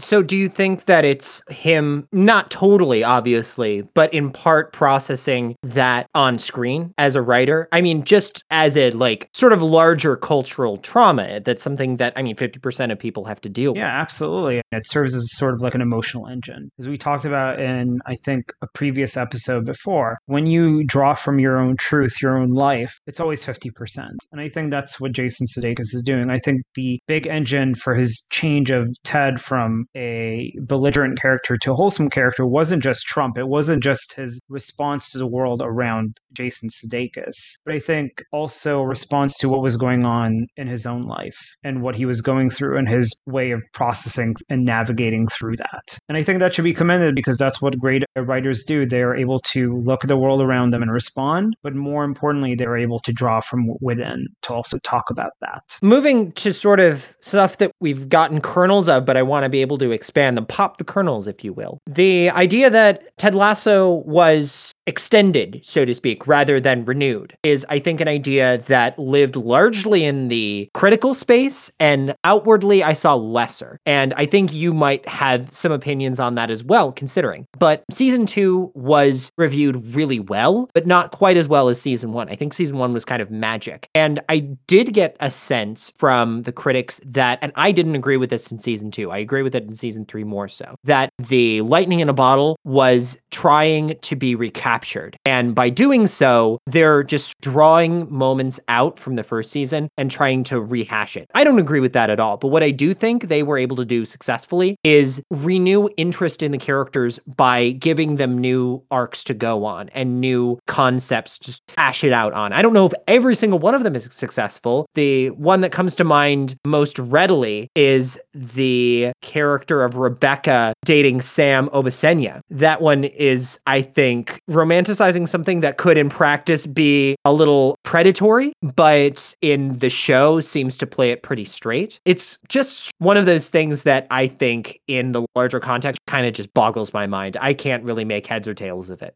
I mean, they were just trying to give the characters things to do. I think the biggest thing the season explored, season 2, was the exploration of Ted's inner demons, like his inner struggles. Because season 1 focused on Ted helping others and lifting up others and not really dealing with his struggles head on. But in season 2, it was about Ted sort of facing his struggles head on and not knowing what to do because he was so used to helping others, he didn't know how to help himself. And that was the triumph of season 2 because it was Ted's story, whereas the first season was the team's story. I think the best way I can give an analogy to season 1 and season 2 is that season 1 feels like cotton candy, feels like something that's really sweet and something that's just really fun to eat and enjoy, whereas season 2 feels like artisan chocolate, like really high level chocolate.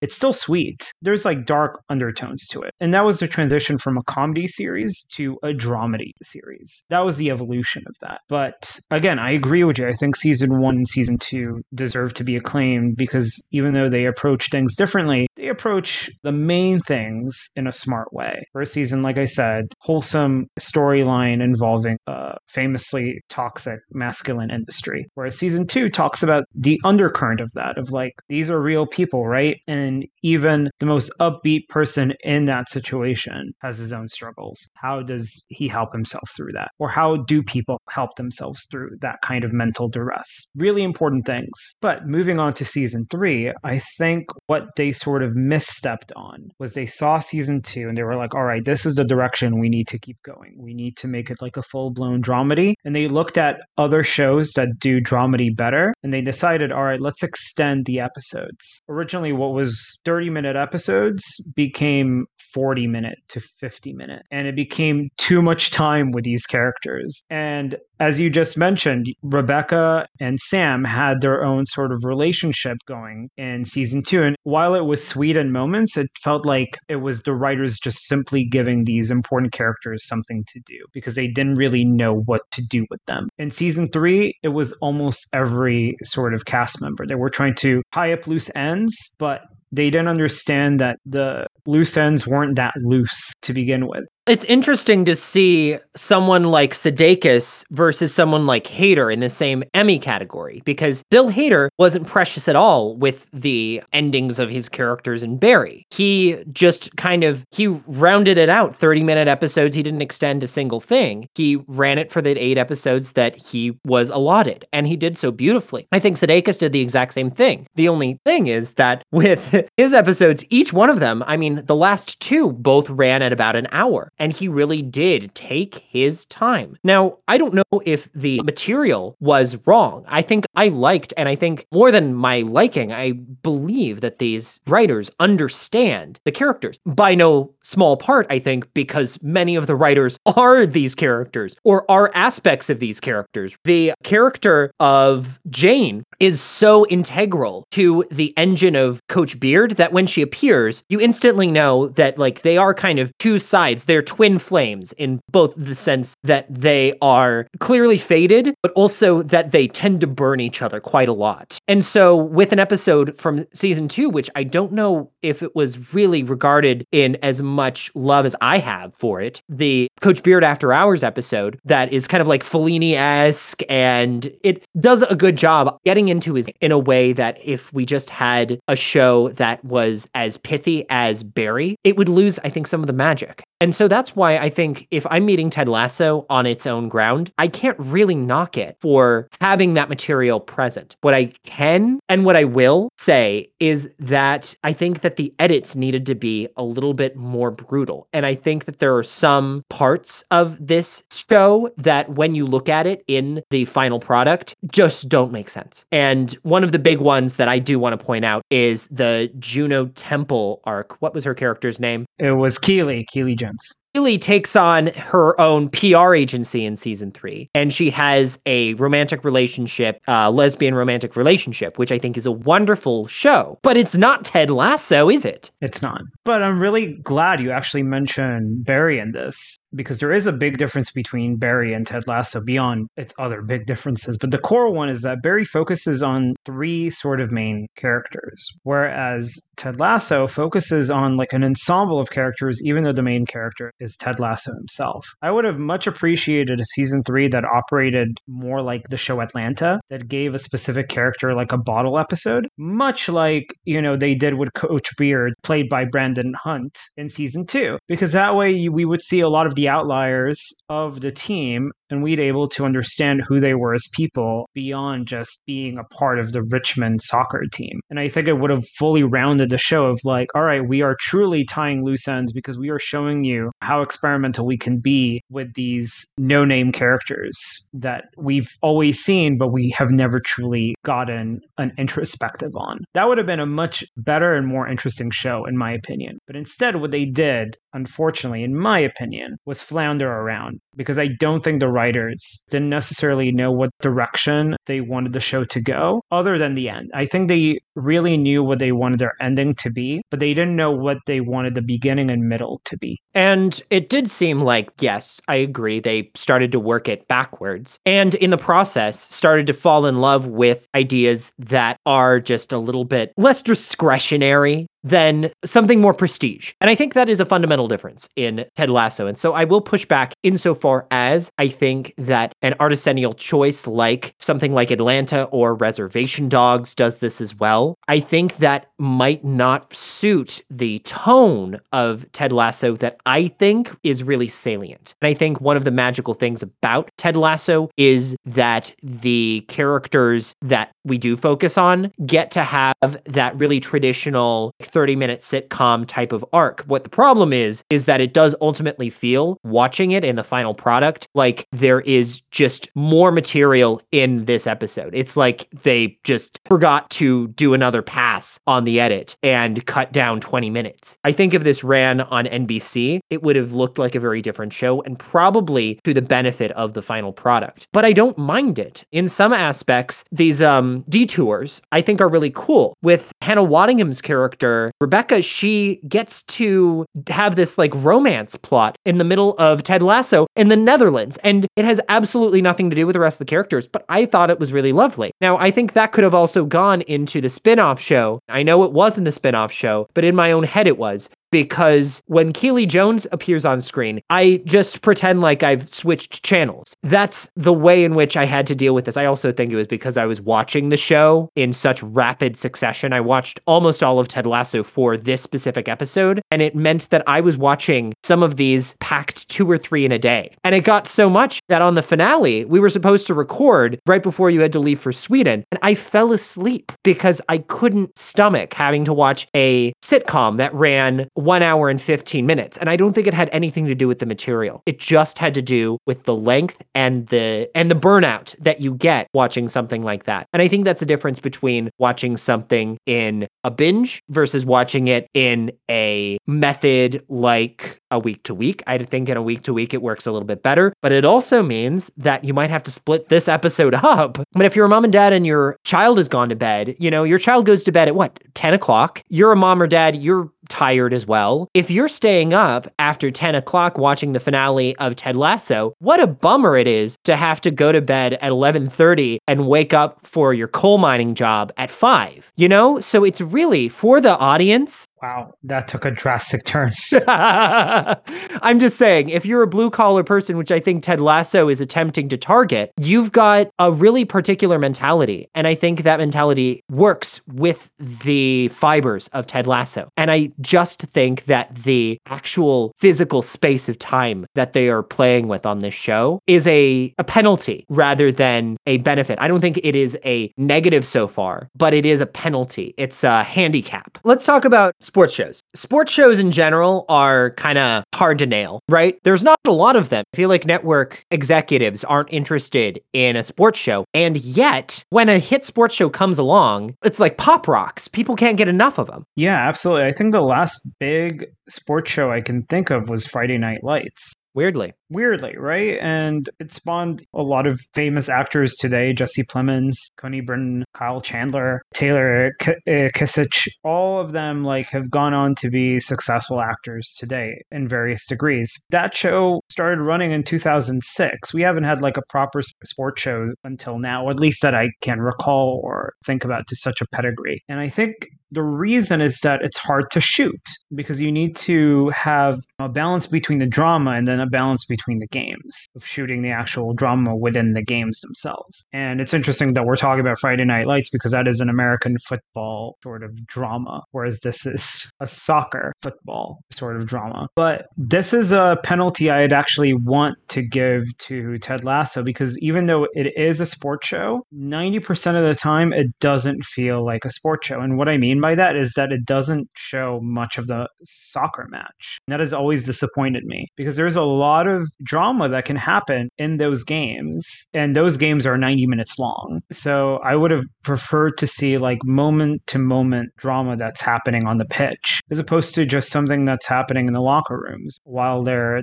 training up for the match, because to me that is peak conflict, right? When a team goes up against another team, that is very much the definition of conflict. You're going to an actual pitch to fight to win a game. And I feel like Ted Lasso didn't utilize sort of that conflict enough, especially in that third season where we see a lot more of the pitch, but they don't pick and choose their moments well to show conflict. I think they just really continue showing just snapshots of little inklings of conflict on the pitch, but never truly going into exploring them. And I think, funnily enough, a medium that does that really well is a medium we covered quite a while ago, which is anime. There has been a lot of really great sports animes out there. It's like a whole defining genre. There are entire episodes where they're just on the pitch or the court playing an entire match, and it's covered for 4 episodes, and 5 minutes could be the most intense thing. Even 1 minute could be the most intense thing.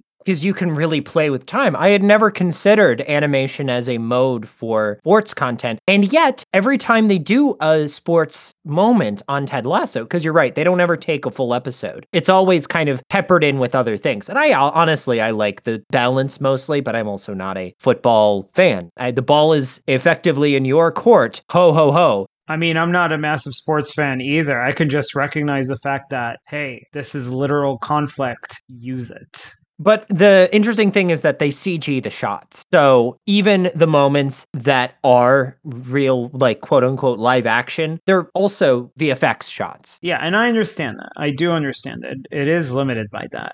But again, if Ted Lasso is constantly innovating per season, or what it should have done was constantly innovate per season, they could have done an entire episode where it was just on the pitch. I mean, considering it is Apple TV, I don't think that budget is particularly an issue there. So that's still valid. And I think also considering all of the stuff that they were shooting, it's absolutely feasible that they could have just narrowed their gaze. But that's kind of the general sort of idea, is if they had narrowed their gaze back on to the court and to what happens inside the how many walls of the stadium, you might actually get something that is just as interesting as what they ended up giving us. And we would be able to keep the tone of the first two seasons in a way that's really interesting. So I absolutely agree. And especially because it's like we were talking about with Daisy Jones, the iconic sports entertainment of our time, it's all movies, largely. There's a ton of, I mean, you've got, like, when I was looking through, like, other soccer content, I think the big one isn't Bend It Like Beckham? Isn't that a soccer movie? But that's the big one I can think of. I don't know if there has been one. And that's back when Keira Knightley was yet a babe. She has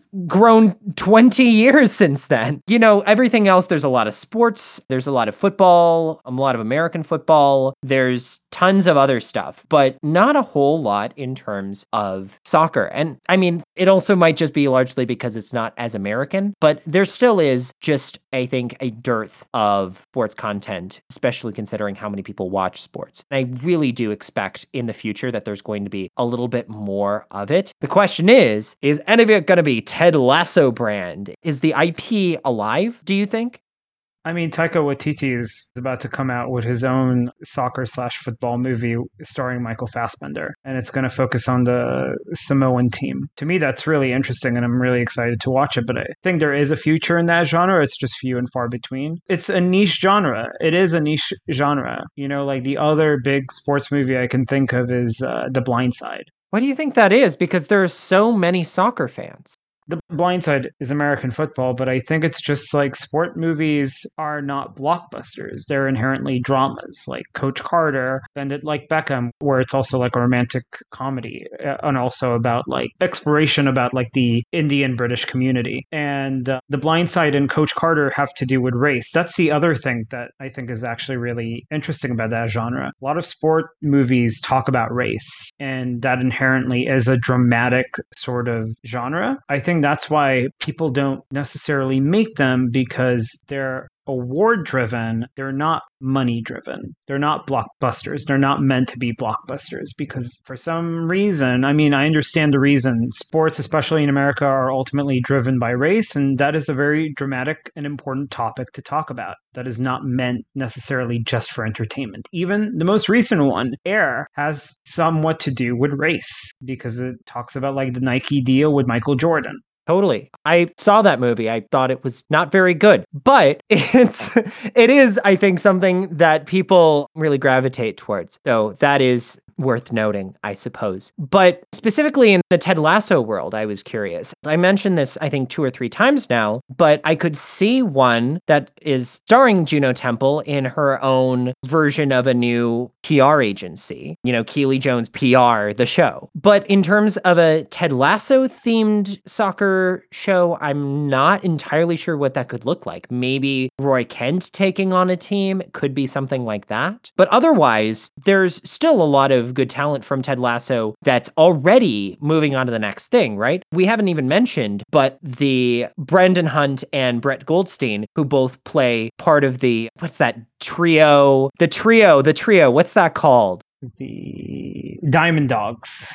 Yeah, so the Diamond Dogs, they're all writers. And so they can all kind of do their own thing. And already there's a lot of love going to this show Shrinking, which is Harrison Ford, yet again, he was almost going to retire, I think, 3 different times, but Harrison Ford's back on TV. He's working on, he did, I think it was 1923, and now he's doing this. And so already I think there's a little bit of the like Ted Lasso overflow happening, but I would still love to see this content moving forward. I think the characters are all really interesting, even the small characters, and I'd love to see them come back and do another round. But also, I think that the show did what it needed to do, and there is a lot of material to go back and look into it for fans of the show. I think for like super fans, I think there's a lot to dive back into with the material that they gave us. So I am of 2 minds. I mean, there's a lot of confusing uncertainty with Ted Lasso right now because it was marketed like this recent season was marketed as the final season of the show.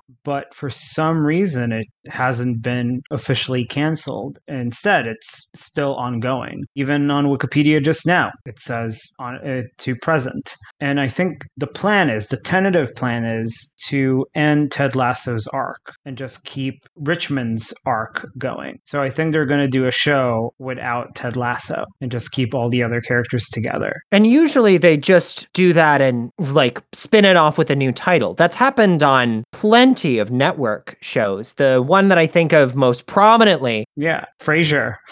Well, but Frasier was kind of a new reframe. I'm thinking of something like Roseanne getting axed and then immediately getting spun into an identical program without Roseanne. Similarly with The Closer. The Closer had Kira Sedgwick, and then they ended that, but then spun off a different show about the people in the show The Closer minus Kira Sedgwick. So it's something that has got quite the precedent. And that show, The Conners, that show is still running to this day. And it has some high-grade actors who have other projects going on. Laurie Metcalf, John Goodman.